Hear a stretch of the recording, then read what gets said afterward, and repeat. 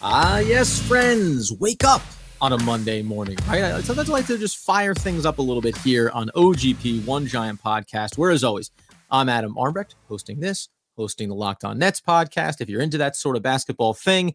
And over there, the generational season ticket holder, fan of the New York Football Giants, the healthy, wealthy, wise. And I gotta say, buddy, all dressed in black for YouTube, looking pretty sharp this morning, Andrew Makowitz. I'm tightened up. I'm feeling good, Adam. You know, we got our first taste of somewhat relevant football from the Giants last night, and man, there is a lot to unpack. Well, and yeah, let's just start with the idea of the games.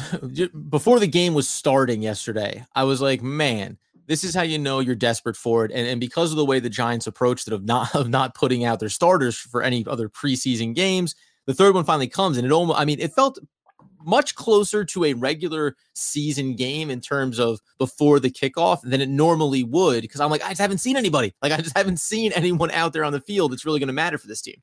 Adam, you know what's crazy? And I was going to ask you about this. Is there any other sport or any other situation that you could think of where the preseason matters as much in the NFL as it does anywhere else? Like, think about like basketball preseason. You're like, wake me up when they tip off on Christmas, right? Like that's when people start caring about basketball.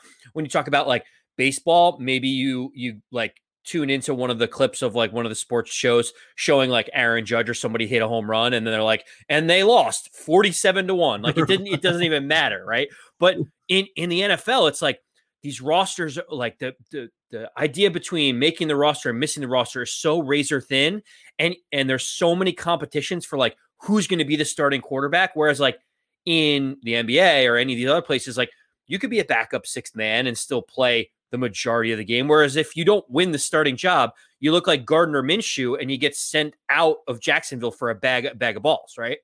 I could tell you right now what the Brooklyn Nets starting lineup is, what their bench looks like, and who their two-way contract guys are, right? Like, you know that stuff pretty much the second you get out of the draft almost, and you get some summer league games, etc. But to your point, yeah, it's very rare that you look at another sport and you're like, wow, these games matter. And I think that like the NFL is now getting to that place where we shouldn't be overemphasizing the preseason games anymore based on the way a lot of teams handled it last offseason and now this offseason again. So with that, I think expectation, I had a lot of reactions from yesterday. There's a lot of things that we want to get to. This was the final dress rehearsal and also the first dress rehearsal. So the Giants jammed it all right in there to game number 3, 1/2 for the starters. As we move through it, it's worth noting that the Patriots in the second quarter did not have all of their starters in. They started to go to their backup. So we temper some of the expectations around what we saw.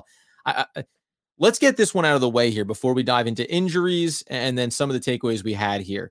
This is the defense is good, right? I mean, like we're not going to belabor this. All these starters look really good. There's a player group we're going to touch on, but I think the defense is exactly as you want to see it performing in these type of games. It's interesting to still watch how defensively the front, it's still going to need a little time to get after the quarterback, but the coverage now allows you to say, okay, take the extra half second to get that pressure there, and we'll handle things on the back end. Yeah, we'll start with the defense because they definitely showed up yesterday at MetLife. Yeah, they gave up basically two field goals in the entire half of a mixed bag of Cam Newton and a little bit of Mac Jones. And, you look at Bradbury looked awesome. You look at Rodarius Williams, who I think really showed up nicely, had a couple of really, really good plays where he was in the pocket of the wide receiver and they had no time to do anything. And I mean, you got to say, Blake Martinez being a tackling machine and then making like the most athletic play I think Blake Martinez has ever made in his entire life, where like it's a 40-yard ball that goes over his head. He doesn't even see the ball, and he just instinctively knows that the receiver's trying to catch it, and he sticks his hands out and it falls right into the breadbasket. Amazing play there. Got to feel excited for how this defense performed. Yeah, no, love it. And that's why I want to get it out of the way, so to speak, because the positives are not that hard to get excited about, including the Martinez play, which, like you said, I didn't know he had that ability. And it's funny. I think Cam Newton threw a perfect ball there, right? It was a perfectly thrown ball over the top. And it just, as it comes down, Martinez makes a great play. So a lot of positives there. And we're still going to touch on some other positions. The negatives coming out of this, the injuries that the Giants will have 2 weeks to kind of figure out coming into this, basically everyone started to say, listen, all these players, Kadarius Toney and Kenny Golladay and Saquon Barkley, there's still some. You and I have batted that around a little bit, but it seems like everyone's trending in the right direction. We're all going to be ready for week 1. And then in this game, you get Darius Slayton comes down with an ankle injury. He leaves the game, doesn't return. You get a calf injury for Evan Ingram. He leaves and doesn't return. Level of concern around these 2 injuries, 2 full weeks to get yourself healthy. But my takeaway is just, well, we already had some injuries in that group. Now we're talking about adding a couple more potential just things to monitor. Like, we're going to walk into the season with Ingram, Slayton, Rudolph, Golladay, Toney, Barkley. That's 6 offensive weapons that you're at least going to say, are you 100% week 1? So my initial thought after seeing a couple of additional injuries yesterday was, man, the under week 1 for the Giants versus the Broncos might be like the best bet of all time, because you have a Broncos defense that's really, really good. You have an offensive line for the Giants that we'll get into what happened with them, last night. You have all of these injuries to the Giants' perimeter weapons all over the place. And you have Teddy Bridgewater, who's the check down king, going up against the great Giants defense, the one that we think is looking really promising. I'm like, man, what could the first to 20 wins that game for sure? It feels like at this point. So that was my initial thought as I go right to my gambling side. 13-10 and the Giants win. Right, exactly. Like, it's going to have to be one of those games. Right. Yeah, I to be honest with you, I have a lot more concern. Like, earlier in training camp and the first couple preseason games, you want to keep people out. Like we said, we want to start seeing people trend towards playing, participating, getting reps. Like, I don't know if we're progressing, to be honest. Like, maybe you could say Saquon is progressing because he finally got some live drills in, against the Patriots earlier in the week. He was out on the field running 80-90%, made a couple cuts with Daniel Jones, like catching the ball. So, like, I feel like he's on the right path. But to Kadarius Toney, like, there's not talk about potential COVID issues with him and how it's impacting him. You haven't seen Kenny Golladay at all. Evan Ingram, I don't know if you know Adam, because I know he's one of your favorite players and you have blinders on. But, like, he's gotten hurt a little bit in his career. So him being injured after like 1/4 of actual play in the last 6 months is concerning. Like, all these things are very concerning, because how do we know what product we're going to have on the field if none of these guys can get on the field? And this is a little bit of that thing, right? It may become a theme of this episode. We'll see where my mental state is. That when you don't have the preseason games, and like you said, we're on the outside looking in, hearing things from practices, etc. You like the progress certain players are making. Okay, great. And then when you only get this one sample, like I do wonder, how does Joe Judge come out of that game? Does he come out thinking, boy, for everything that we built up to this first half of this third preseason game, that is not the expectations I had for a number of different spots there, let alone then now injury concerns. Okay, what is that potentially going to cost us? And you mentioned Ingram. This is a guy who was finally healthy last year and also gave a very inconsistent season. So it's this mixed bag of always, expectations and then the return on that investment.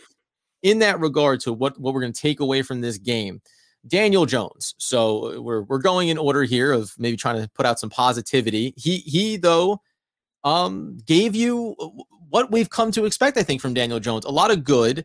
I think the real positives are the accuracy, 17 to 22. So he got the ball out, found his receivers. And again, in a game when you didn't have all of these weapons, he still managed to find certain players. There's a couple of guys, like I thought CJ Board, again, put good tape out there for himself. I thought that Willis in the second half of this game, just quickly, he's looked good this preseason. Like, he's worthy of a practice squad position, certainly. The nice touch pass, 23-yarder over the top to Caden Smith to get the touchdown for Jones, right? Like, that's the good. And then he gives you the roll out of the pocket, throw back across his body, interception from the 3-yard line. And I don't know, you just go, man, like that's the play you can't do. Like, that you just can't do it. And we're going to get into maybe what influences that decision making. But Daniel Jones, I mean, was it more positive than negative for you in this? Because I could say that that's maybe the one negative play that I put on him in that game, as big as it was. Everything else was pretty nice from Daniel. Okay. So yesterday's performance by Daniel Jones was not only a microcosm of what we've come to expect from him just over his career with the Giants so far, But also, it's the reason why Giant fans, like true blue, big blue Giant fans, like really want Daniel Jones or think Daniel Jones has a chance to succeed, Right. and why everyone else in the entire league is like, he is not a starting quarterback. He's not a franchise quarterback. The Giants need to find another quarterback. And the reason is simple. Daniel Jones completed 77% of his passes. He looked relatively accurate. Now, granted, they were asking him to do a lot of short passes, move down the field, continue drives, but he had that beautiful 23-yard touchdown to Caden Smith. Put it in the only spot where literally Caden Smith could get it. The defender had no chance, just over his head. Those are the majestic throws that we know Daniel Jones can do. And we talked all offseason about his deep ball accuracy, how it's number one in the league. Like it was literally on display. He looked great. And then when you watch Sports Center or any of the the sports TV shows or local media, it's like, and then inexcusably, Daniel Jones does this. And you see the 10-second clip of him rolling out at the 1-yard line, throwing it completely in the chest of a defender on the goal line. And that's when like all Giant fans put their head down like, oh my goodness, like, can we just stop doing this? And everyone else is like, see, you can't trust that guy. He should never be there. But you completely discount the other 17 out of 22 passes that he completed, moving the chains and manning the offense without even talking about the offensive line yet. Yeah, and that's where I think it does become a little bit tricky, right? Because that's what you're trying to suss out. What is the value here? And to me, there was another play. I can't remember who it was that came up just short of the goal line prior to the interception. That was an opportunity. Maybe the stat lines could look even better for Daniel Jones. I think about this the same way that I think about Eli Manning at the end of his career in some ways, and we'll leave Daniel Jones there for right now, because part of the reason why this is not an excuse. Like, it's a terrible throw. It's an interception. It's in the red zone. It's inexcusable. Also, by that point of the first quarter, Daniel Jones has already been on his back 7 or 8 times. I mean, he got crippled from 2 different directions at one point, coming around the edges on both sides. And this is where we get to the offensive line and what the state of this is. Listen, I have been as big a proponent of preaching patience and the development of this line. And even Andrew Thomas, who had his struggles yesterday, I can still say patience with him. Like, remember, there's no Shane Lemieux next to him. They ran out Larson. They ran out Wiggins in his place. Another injury concern there certainly as well. But the fact that Nate Solder started this game at right tackle, after the game, Joe Judge said, don't read anything into that. We're just trying to get people reps. And if you buy into what he's done all preseason, you could say, okay, that could be the case. Like, trying to see where is Nate Solder as far as a quality player. But you combine it with how Matt Pert has looked in this preseason. And you spoke to the idea of, Nate Solder, he could be a player for this team. He could be starting on this roster.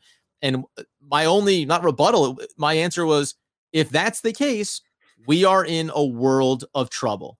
And it looks like, at least potentially, there's going to be a timeshare there maybe. And that means we are in a world of trouble. Like, I had a total moment of just freak out panic. Like, you know what? I've been trying to hold back the dam of negativity from Giants fans. And guess what? Dave Gettleman's a disaster. He's blown all these picks. The offensive line is in shambles. Like, you have not constructed a well-balanced roster. Like, all that stuff ran through my mind. And I brought myself back down to earth. And yet. Well, Adam, I will take my small victory lap, even though it doesn't feel good. I feel like I have to take a shower after this a little bit. Yeah. But like, dirty lap. I said early on that there is a world where Nate Solder is a major contributor. And I said it may even be at right tackle. And, some of the OGP listeners scoffed at it. You certainly really, really put me down, hurt my feelings quite a bit. But we'll talk about that in our therapy session on Tuesday. But like, I thought, hey, listen, he was a starting left tackle. He wasn't good for the Giants, but maybe, he's had a year, swing to right tackle, different situation, whatever. I did not expect to see Nate Solder starting at right tackle in this game. Like, that goes to show how bad Matt Pert has looked in practice. Like, you're hearing all the reports. He is getting beat consistently in these joint practices against the Patriots. He did not look very good in the warm-up preseason games before this.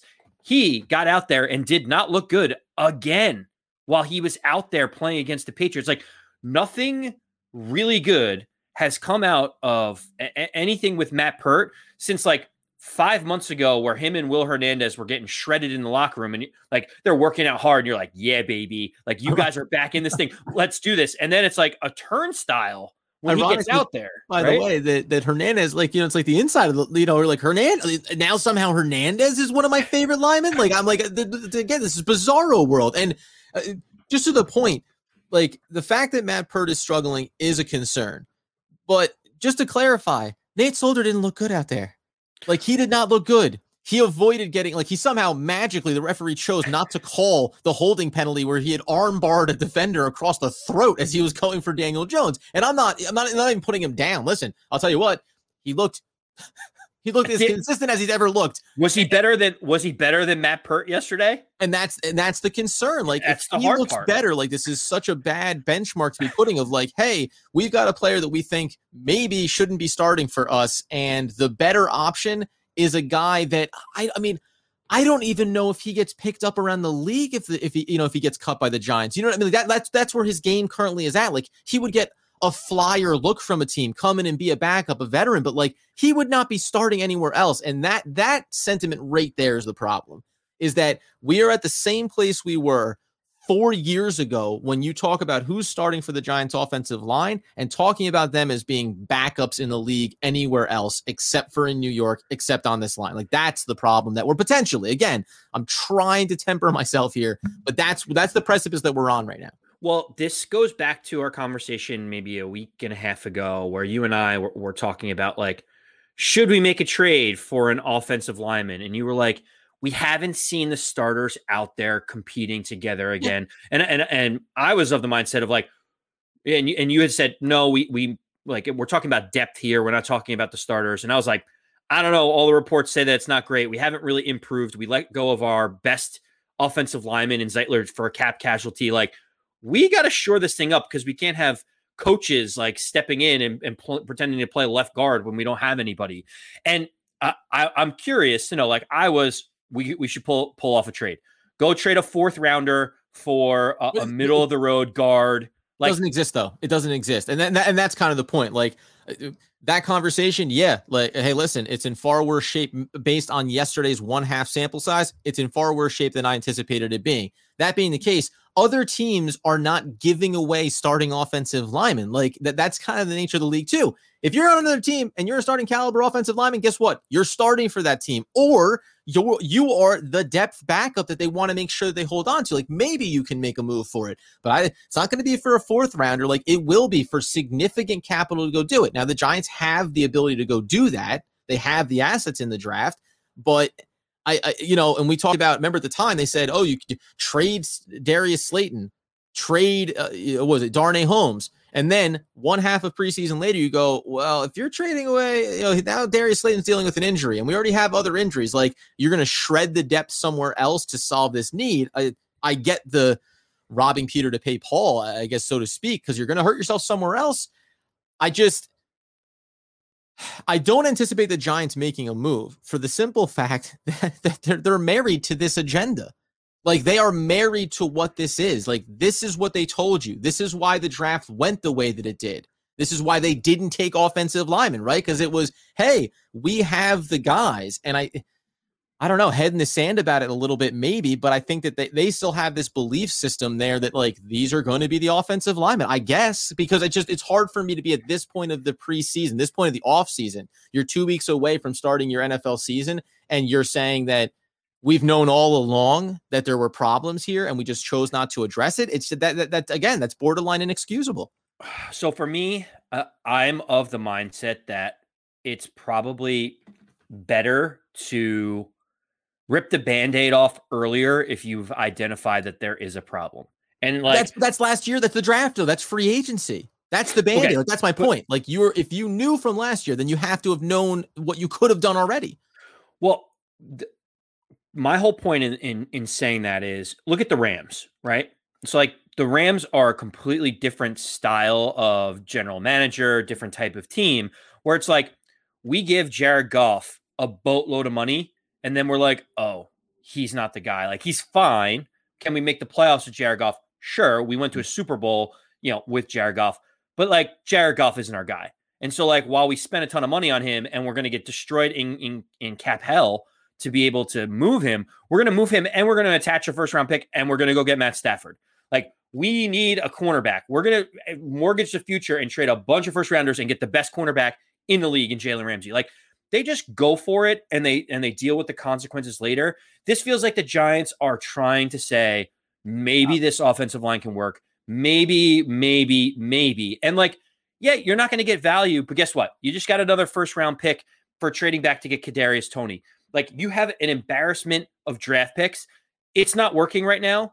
There's no free agent that's going to be the magic bullet.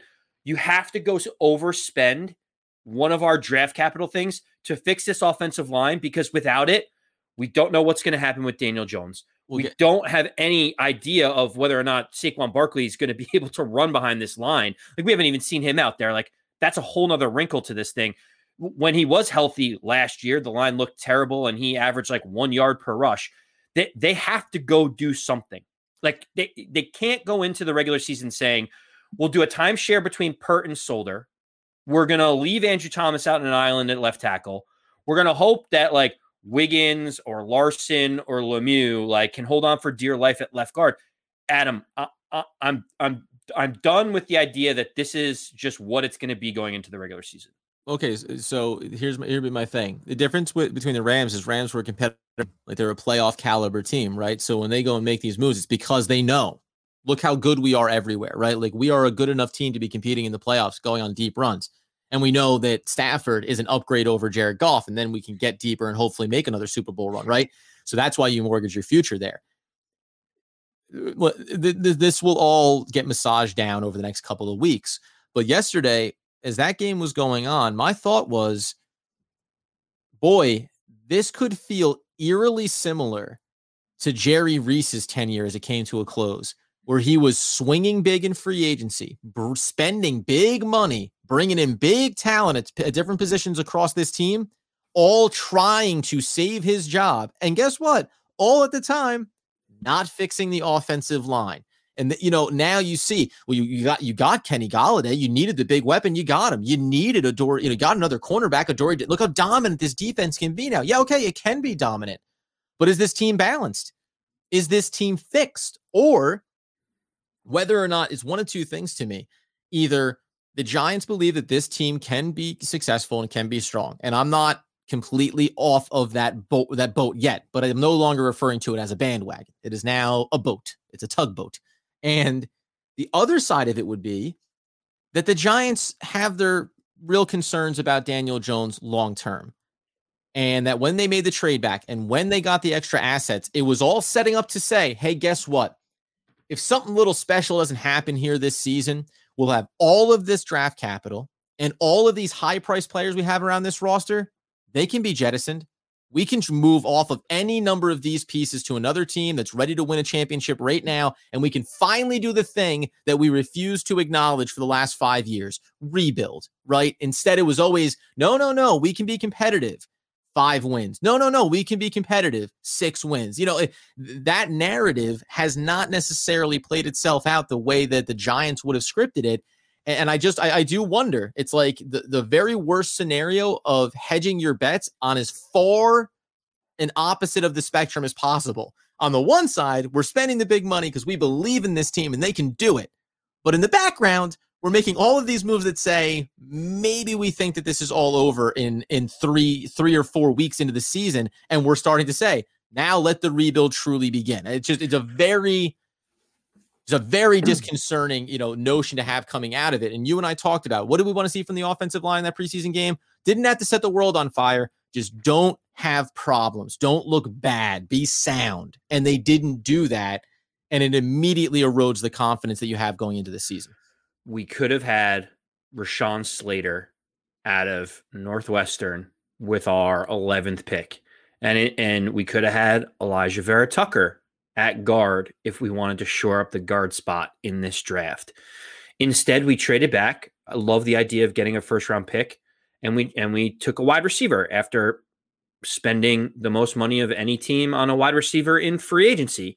And it just feels like you said it all along. They're like, no, this they're hoping line grow together. The fact that we can see the car crash happening from like a mile before the intersection is like, you can do so many things. You can slow down. You can turn off the road. You can do quite a few different things before you get to that point.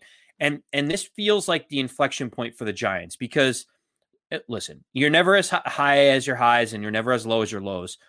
But the Giants have been consistently low in terms of the offensive line for years.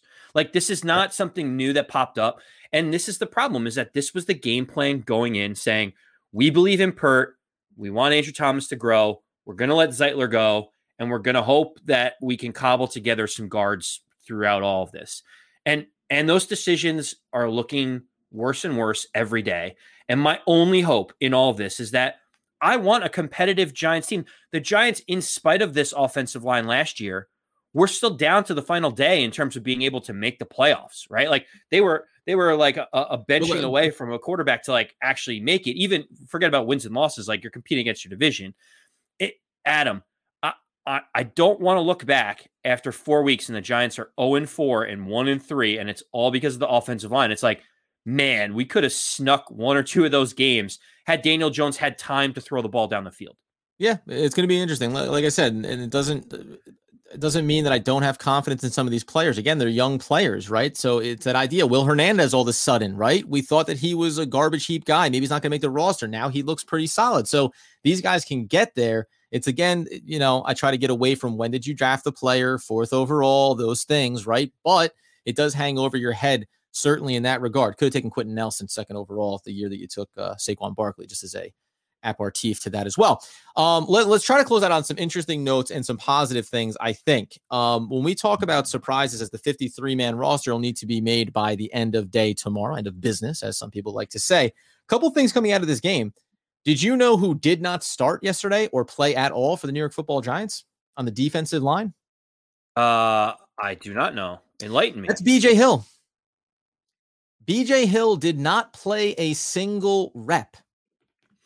Now, interesting I don't know, right? Is this chicken or the egg? Chicken or the egg, Adam? Is it because he's solidified his spot on the roster and he is locked into, that rotational role? Or is it like, we don't know, let's give some other people a shot? Like, where did you immediately go when you heard that? I think that Johnson III has looked good in camp, and I think that Moa has showed up a little bit, and I'm going to be very intrigued to see how it shakes out if BJ Hill maybe becomes a roster cut. Because that when you talk about the starters all being out there for this big game, and he doesn't, you said Leonard Williams played. It's not like he's in doubt, right? Dexter Lawrence was out there. Like, the fact that you were not in the mix there's no world where you are. What are you safeguarding against? Is BJ Hill hands down above anybody else on this roster on that defensive front? Austin Johnson, or you know what I mean? Danny Shelton? Like, no, he's not better than any of these players objectively. Very surprised that he didn't play. And I wonder if this is kind of that thing of, right, last year he rose up a little bit. We've had a little bit of confidence, but maybe it was a byproduct of Lawrence and Williams, and at the time having our big boy in the middle there that's moved on now in Dalvin Tomlinson. So maybe, again, and this is, by the way, I have a couple other notes here before we get out of here, but this is the kind of thing where you go, oh, so the Giants saw the writing on the wall at this position and they brought in other talent in the offseason so that if they got to this place, they could cut BJ Hill and not worry about it. So how can they be doing that and then not be on the offensive line? It's confusing. There's two brains going on here, Andy, and it's all freaking me out. Do you have anything on that quickly before we get to our other couple notes? Well, I mean, I think he's pretty much solidified on the roster. I'd be shocked considering like who's behind BJ Hill. You have David Moa, like Willie Henry was out there, I think, for a little bit. There's just not the depth there is not crazy, behind Dexter Lawrence and Leonard Williams. So, Raymond Johnson looks like he's probably carving himself out a roster spot. What I'm interested in is still the cornerback room, because like I'm just confused as to like how this is all going to shake out. Like, they made a trade for Josh Jackson, right? And you get rid of Yedem. And now Josh Jackson is listed on the depth chart second behind James Bradbury. Like, he all of a sudden it has solidified a roster spot. I didn't know that was like a thing. And then you think about them going up and going to get Keon Crossan from Houston, who can play some cornerback, special teams type of guy.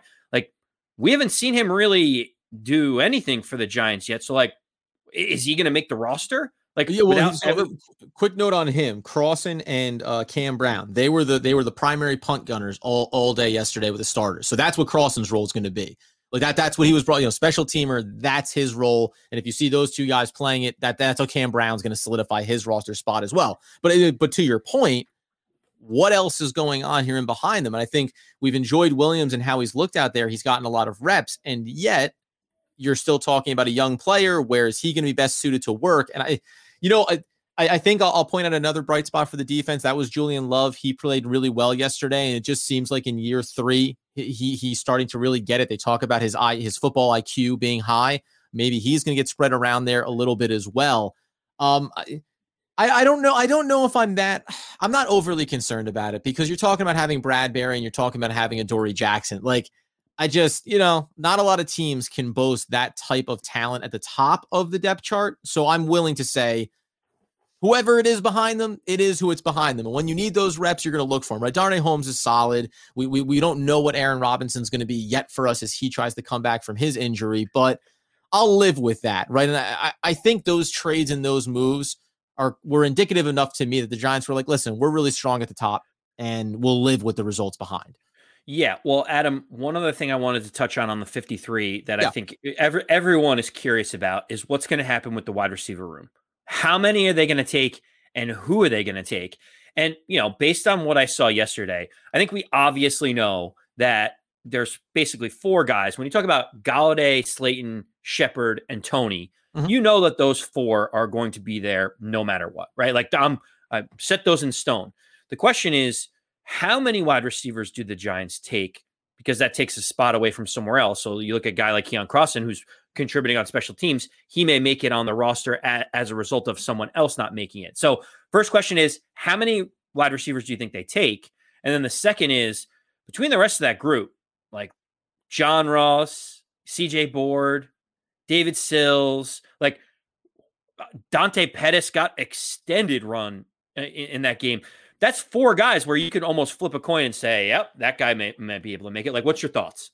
Yeah, listen, I'll go back to this again. I think Pettis, he showed up pretty well, and they gave him starting reps. Like, I think that obviously with the injuries there at the position, and specifically maybe John Ross, as far as where you are in the pecking order, he's not available. Pettis gets to go out there. I thought he looked solid. He had an opportunity when Glennon was quarterbacking in the second half to catch a little sideline ball that he did not bring in. I don't know if that's make or break for him getting there, but I thought that Pettis played pretty well. And again, like he's not a wow you kind of receiver, and yet he is experienced and he has shown that he's capable of playing in an NFL offense, and obviously has ties from last year.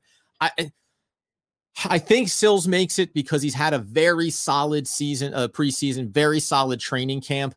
But here's what's interesting to me, right? Like you say, you're carrying 6, or are you going to carry 7? If you're carrying 7, like who else, if you needed another spot, say John Ross is hurt, you're going to occupy a spot on this roster for a hurt receiver that hasn't shown consistency of being able to be healthy in his entire career?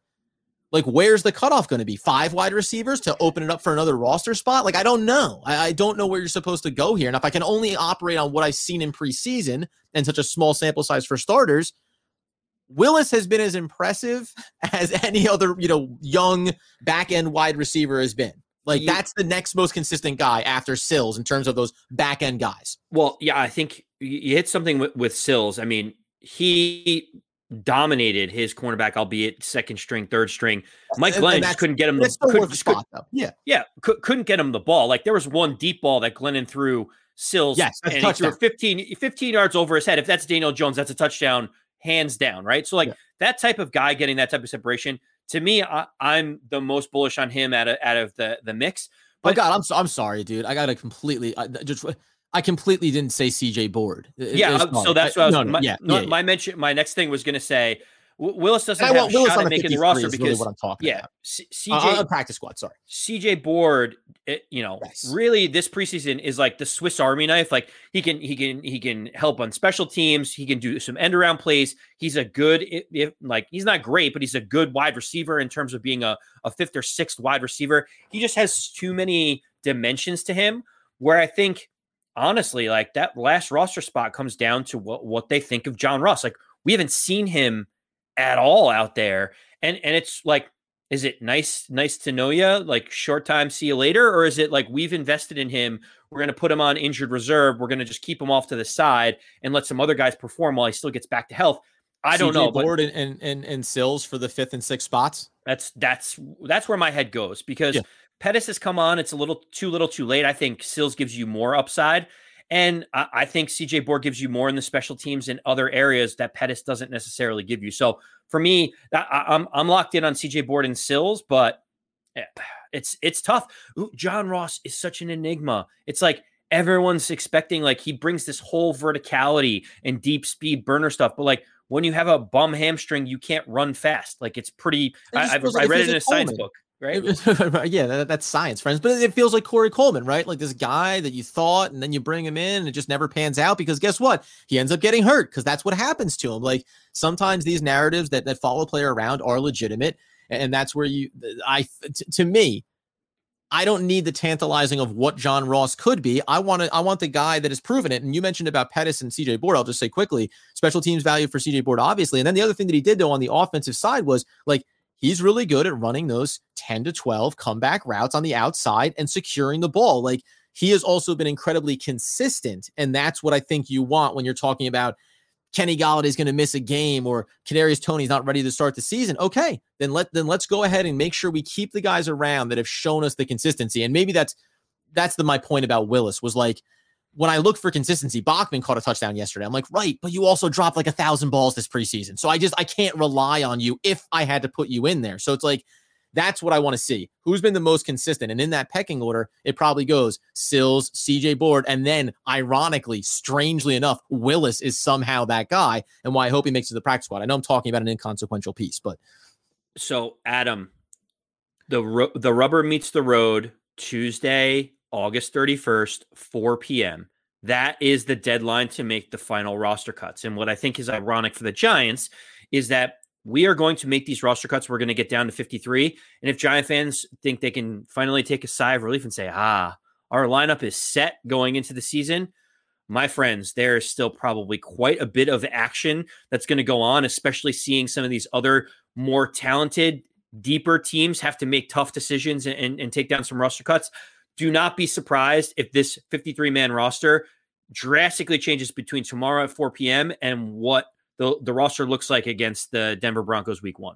Last note that I want to leave you with, Gary Brightwell came in after Booker and got reps with the starters over Corey Clement. I don't look at that as simply being, well, Corey Clement is 100% set in his role because Booker played.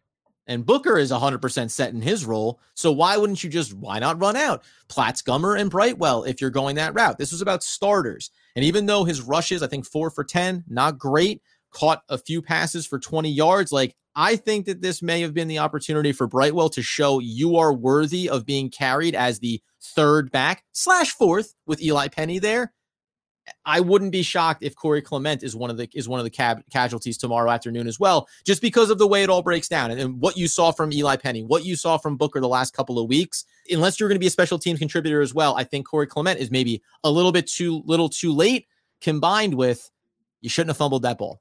Remember that one fumble? You remember when you fumbled that ball? Like, that was the thing you couldn't do this preseason in the eyes of the Giants. Yeah, a couple interesting spots on the roster. At the end of the day, the Giants are going to cut this down from 70-something, 71 down to 53. The wide receiver room is definitely one to look at. The cornerback room is one to look at. And as you talk about the running back / fullback position, how are they going to go about it? Who they're going to carry will be interesting. I will be waiting, hanging on to every single news wire that comes across at 4 o'clock to see who the Giants have faith in and who they're putting their chips in for week 1 against Denver. We'll be back in Wednesday, breaking it down, seeing what we like or are surprised by potentially from the 53. Follow us on social media at One Giant Podcast, obviously on YouTube as well by the same moniker. And until next time, in some level of optimism, as Andy Makowitz would want, need, and demand that people know. As always, let's go Big Blue.